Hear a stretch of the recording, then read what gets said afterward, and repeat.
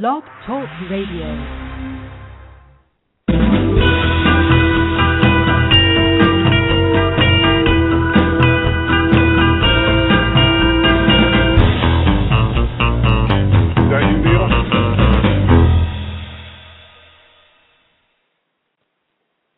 Hello?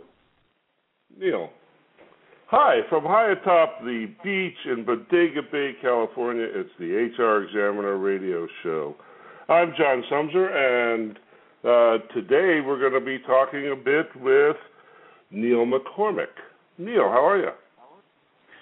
Fantastic, John. It's while you're in Bodega Bay, I'm in the Sunshine Coast in Australia. I think it's probably mid-morning your time. It's about 5 a.m. my time over here. So, and that's in the very early of the morning for me. Well, thanks for getting up. And you're in the future. You're tomorrow, aren't you? Well, mate, as you very well know, it takes a while to catch up to me. It does take it does indeed. So the people in the audience are not going to know much about you, I think, Neil. Neil is a pretty amazing guy who is at the forefront of what HR looks like in the global universe. Neil is working diligently to define and implement a workforce planning and evaluation structure that focuses HR on business outcomes rather than the execution of efficient processes. He spent a good chunk of his career working in the Asia-Pac's largest RPO and advertising agency, and we're happy to have him with us here today. So Neil, tell me a little bit about this big project that you have to rationalize the meaning and impact of HR. John, thank you very much. That's a lovely introduction. We have many projects on the go at the moment. I think the one that is of great interest to both yourself and myself at this point in time is the project to analyse, assess and align critical roles and critical capability across very complex organisations. It seems like a very simple task in the initial stages if you simply say, well, we'll just go out there and ask everyone who's important, and then we'll make a list of those, and then we'll monitor those roles, and we'll throw some talent at it, and we'll have it all under control. The unfortunate thing with that sort of concept is that most people start in the middle, and what I mean by most people start in the middle, they start with their organisation as it is, and they start looking at their organisation in terms of what they currently need, and not necessarily, or possibly it's even what they currently want, and not necessarily what they currently need, and what they certainly don't look at is what their future needs are. So in a situation like that, what we do is ask the very, very basic question: what is the organisational objective in terms of business, or in terms of service, or in terms of function, whether the organisation be a private or a public sector entity. And when you ask that question, 9 times out of 10, you get a few really interesting and sometimes blank looks across the board. The CEO or the head of department, etc., will typically be able to quote some very meaningful and intelligent words, but when it comes down to it, what are the organisational objectives, and then how do those objectives relate from a human resources and a human capital viewpoint? That's where the hard work is. Okay, so why don't you help me understand that a little bit better? The executives give good handshake but are a little short. Is that what you're talking about? Yes, well, typically there are, when we do business plans and things like that, typically there are great motherhood statements. Typically there are visions, but are those visions then interpreted into practical deliverables? And then are those deliverables analysed for functional requirements, for role requirements, for capability requirements? If you don't actually understand what capability is required to deliver the organisational objective, then all the dollars that you throw into the pie of human resources, if they are focused on that capability requirement, what you're literally doing is throwing money into process. Unfortunately, Go ahead. Go ahead. Continue.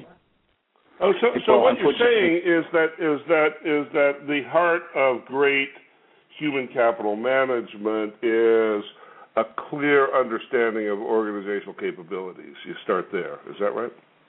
Absolutely. You need to understand what the organisation needs to do to deliver the objective. And in terms of human resources, from that perspective, what you then need to understand is, what are the functions that are required to deliver this requirement? What's the work that's required? What are the functions? What are the roles within those functions? What are the capabilities within those roles? And quite honestly, you need to start with a blank sheet of paper. Because too often people... What's HR's role in that process? The most effective position for HR is one of support, is one of coaching and mentoring, and lead basically consulting. If you want to put it in commercial terms, it's lead consulting. It's assisting line managers, assisting managers to understand what it is they should be looking at, rather than looking at processes, etc. That happens automatically. The shakeout of all of this is a clear talent design, a clear roadmap for the future based on what is critical and what is required to deliver the organisational outcome. And then you've got your recruitment maps, you've got your talent maps, you've got your succession planning. It's a clear roadmap. That's great. So is there a way that technology helps this, or is this fundamentally a person-to-person process that rolls up like any mentoring and coaching process would roll up? No. This is a total combination. The complexity is significant. We're currently working on the practical design of tools that can assist organisations manage and monitor this process. Initially and today, as if you look at what we do within Workforce Strategy, a lot of the work we do is experience-based and is hands-on consulting. So it is engaging. However, I think one thing that lots of folks forget is that this whole process is a continuous process. So while it's wonderful for a consulting organisation to come through your front door and work with you and give you this beautiful blueprint and then wander off into the sunset, our approach is really quite different. We actually show you what you need to manage and monitor. And once you start managing and monitoring the activities, once you start understanding evidence-based approaches to the analysis of the data that you're receiving, it's absolutely key that you have smart technology. One of the big issues, and John, I know that you're probably old enough to go back to the good old days of the first competency frameworks that were ever developed. and they sat on the backs of shelves in 99.9% of organisations were never seen again because they weren't manageable. You can't manage that realm and ream of data if you don't use technology. And I'm absolutely passionate about getting and using technology to the absolute best from a management, from a monitoring, and from an analytical viewpoint. Having said that, though, might I also add, if you don't understand what you need to monitor, then you can get into the world of the looking glass and chasing things down rabbit holes. So let me see if I've got this right. If you'll allow, it seems to me that you're talking about a human resource department who has as its work helping operating managers convert the people they have working for them into a measurable capability. And so the baseline work is the inventorying and auditing of that capability and the supervisor's capacity to convert the people who work for him into that capability. Is that right? To a degree, and for the purposes of this conversation, yeah, you're not too far off the mark. However, there's a lot of other things that go along with that, of course, and it's not just the managing and monitoring. It's also ensuring that the right capabilities are being requested. In other words, from a recruitment perspective, that the right capabilities are being sought, that the right talent is coming through the organisation, and that once those people are on board, that it is proved that they are the correct people and the correct capabilities come on board, that they are the correct capabilities.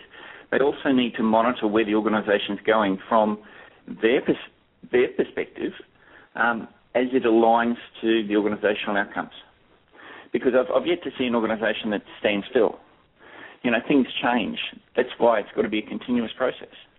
So I think if I were to guess about the people who listen to this radio show, I would think that what you've just described sounds an ocean away from what they do, and so I want to be sure to underline for the audience that you're doing this in practice, that this isn't some made-up hypothetical thing, that you are in the process of building methods and tools and taking organizations down this journey, and it's a real future for HR rather than some armchair view. Absolutely. That's our current. What I've just described to you is our current method of operation. And you're doing might I say really that the organisations and the HR folk that think they're a world away from it. I always like to ask these folk a couple of questions. The first one is, if you hive your day up into sections, how much of your day is the activity trap of yesterday's problem? And how much of your day is targeted to solve tomorrow's problem? Now, sure, there's a lot of people that need to focus on yesterday's problem. But if we can get out of the reactive space into the proactive space, what we can actually do is free up people to be able to assist managers to manage rather than solve the occupation health and safety problem that should have been solved by the manager 3 weeks ago, or the performance management issue that should have been solved 18 months ago.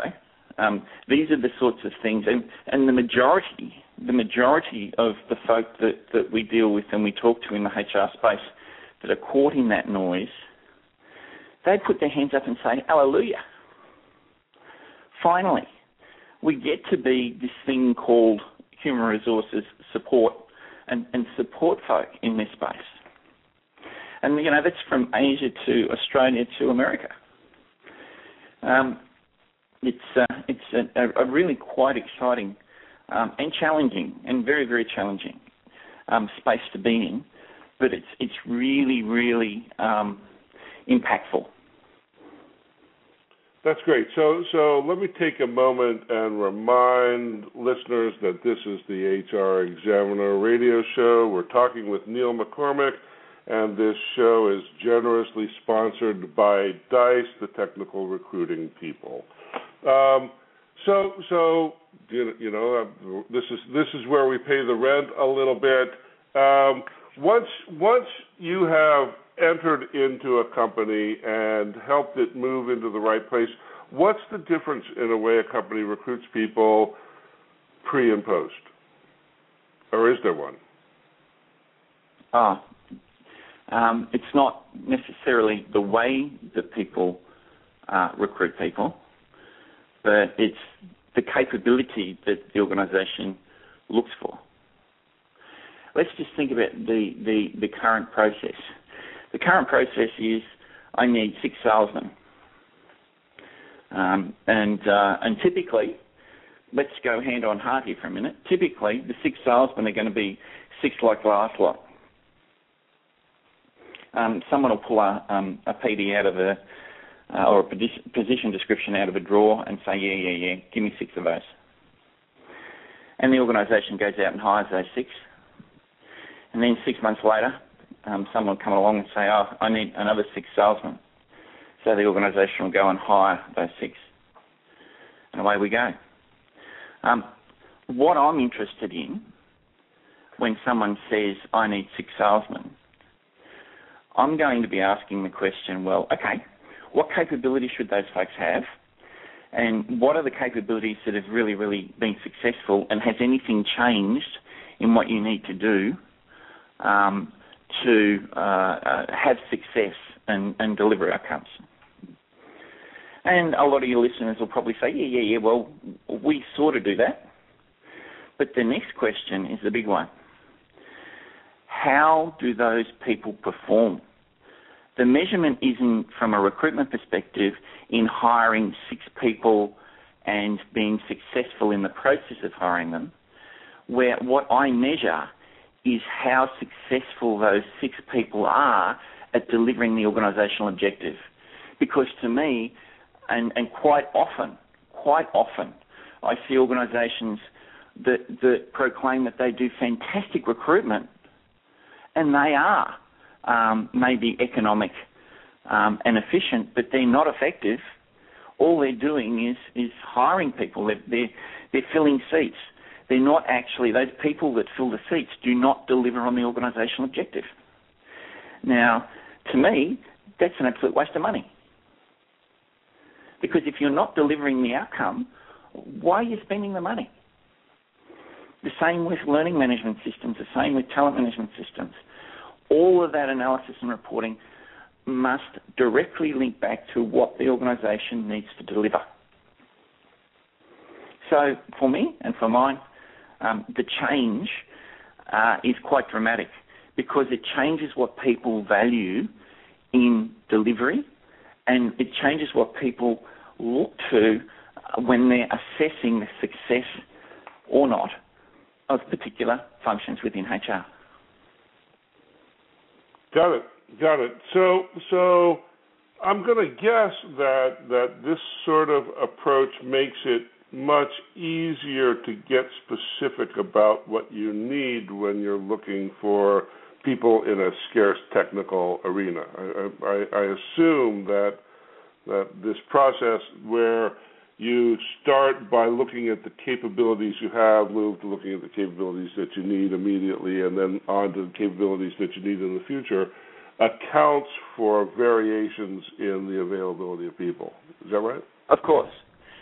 What's the use of designing? And again, this is where the technology, this is where smart analytics, this is where smart recruitment systems come in. Because what's the use of designing, a capability mix that requires individuals to be brain surgeons that are astronauts that have flown to the moon 5 times. What's the point in that? It's a wasted exercise. We've got to bring this back to reality all the time and look at what is available in the market. Now, here's an interesting thought again. And having worked in the technology space for a long time, a lot of those leading managers will say, yes, I need 5 of these engineers. And, it'll be a technical engineering specific capability, and it'll have a whole range of, or it'll be a role description with a whole range of skills and capabilities involved. But if you really go to the heart of this, and you start looking at what capabilities are required, and you actually understand what that looks like, then you can start to mix and match. Because we're going to end up in a world in the not too distant future, if not now, where you can't get all of the skills and capabilities you require. You can't get those people. So either if you look at that model and you say, well, to do this work we need 50,000 engineers, and then you go to the market and the market says, well, you can only have 20,000 of those, there's 1 or 2 things that you need to do. You either need to change your organisational objective or you need to change the work. Logically, to me, there's no other alternative. So how do we change the work? Well, if you do actually have that capability map, you may be able to break work out to best deliver the objective. You may be able to break work up to look at being far more effective, efficient, and economic with the resources that you have. So that's really interesting. What you're talking about is the exact opposite of the kind of management that I think is the way that most organizations are managed, which is you get the people that you got and you do what you can with them. Right, and so, this sort of deep look at capabilities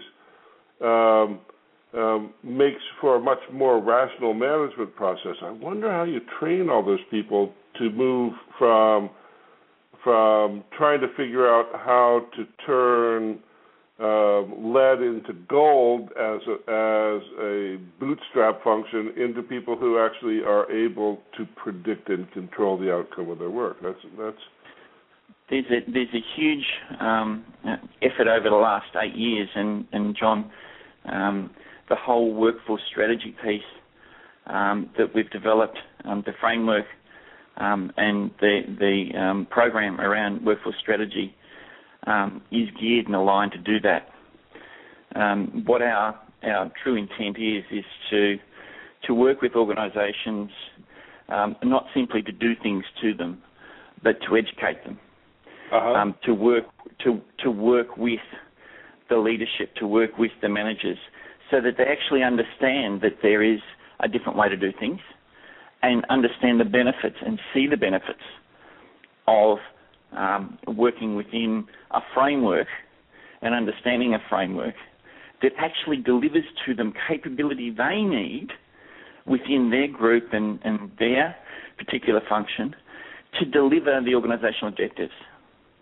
It's a game changer, because what happens is people aren't focused purely and simply on the 5 seconds of future work that they need to consider and the 6,000 problems of yesterday, but they're focused on how to deliver the organisational objective and organisational outcome as it relates to them and as it relates to capability. That's interesting. So is there room in this model for causing first-line supervisors to stretch their capability? I mean, that's another way of asking the question I started with, which is you've got X capability that you could identify in inventory, and what you'd like, I believe, is to have the first line of supervision really pushing the organization to do more and do more with less, right? Absolutely. Because if you're expecting these people to make that leap, and sometimes a leap of faith, you also need to be able to support them through talent development, through skills development, through a whole range of services. So all of a sudden, if you just think about that for a minute, if you've got that capability map, where are you going to put your bucks from a learning and development perspective? You're going to put it to where the best need and the best impact is going to be. It's going to be in that development of first-line managers. And, we both know, and everyone on this call knows, that the world is moving faster. The pace of decision-making and the hierarchical structure of management at the moment, we can't keep all of the intelligence in one spot at the head of the pile. Decision-making is needing to be made much faster and much quicker. What's happening is that the focus, the front line supervisors, the front line managers need to be empowered with the skills and capability to make smart decisions. Got it. So just to wrap this up, we've got a couple of minutes left.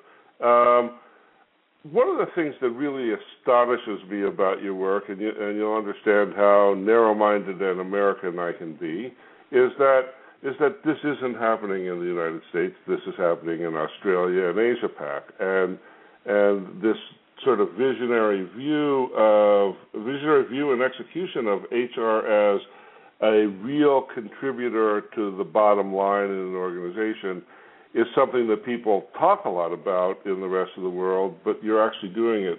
Would you mind just highlighting the real scope of your work? Because I'd like the audience to walk away from listening to this understanding that this is a real thing. So how many companies, what size organizations, and like that? We've been working on these programs for the last, let me count up now. Oh, it feels like forever. But within the workforce strategy framework for the last 6 years, personally I've been working and consulting with organisations over the last 25 years. In the early days, it was all pen and paper and one-man band work as a change agent and a senior manager within organisations. We, about 6 years ago now, developed a way to defensively assess where an organisation is from a HR perspective. All of the work that we do is really focused on evidence-based analysis, and we look at the economy, efficiency, effectiveness of organisations. And probably the really interesting thing is that if I look across the breadth of the clients that we've dealt with here and internationally, the clients vary from having a problem in an area. In other words, they'll come to us and say, look, we don't even know what we're doing with talent. Can you have a look at what we're doing and tell us where our holes are and tell us how to fix it? Other organisations say, oh, can you help us? We really need to understand what's critical. We're lost. The fog is great and the day-to-day activities are so intense that we can't get above the noise.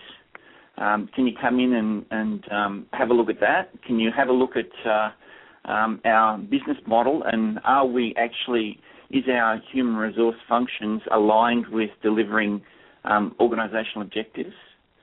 And then we get the really interesting ones where clients come to us from a HR perspective and say, can you cast your eye over my organisation and assess whether the organisation is aligned to the delivery of what we're trying to achieve? That's great, Neil. And I want to thank you for joining us. This is John Sumser. We've been talking to Neil McCormick on the HRExaminer Radio Hour. Thanks for listening in.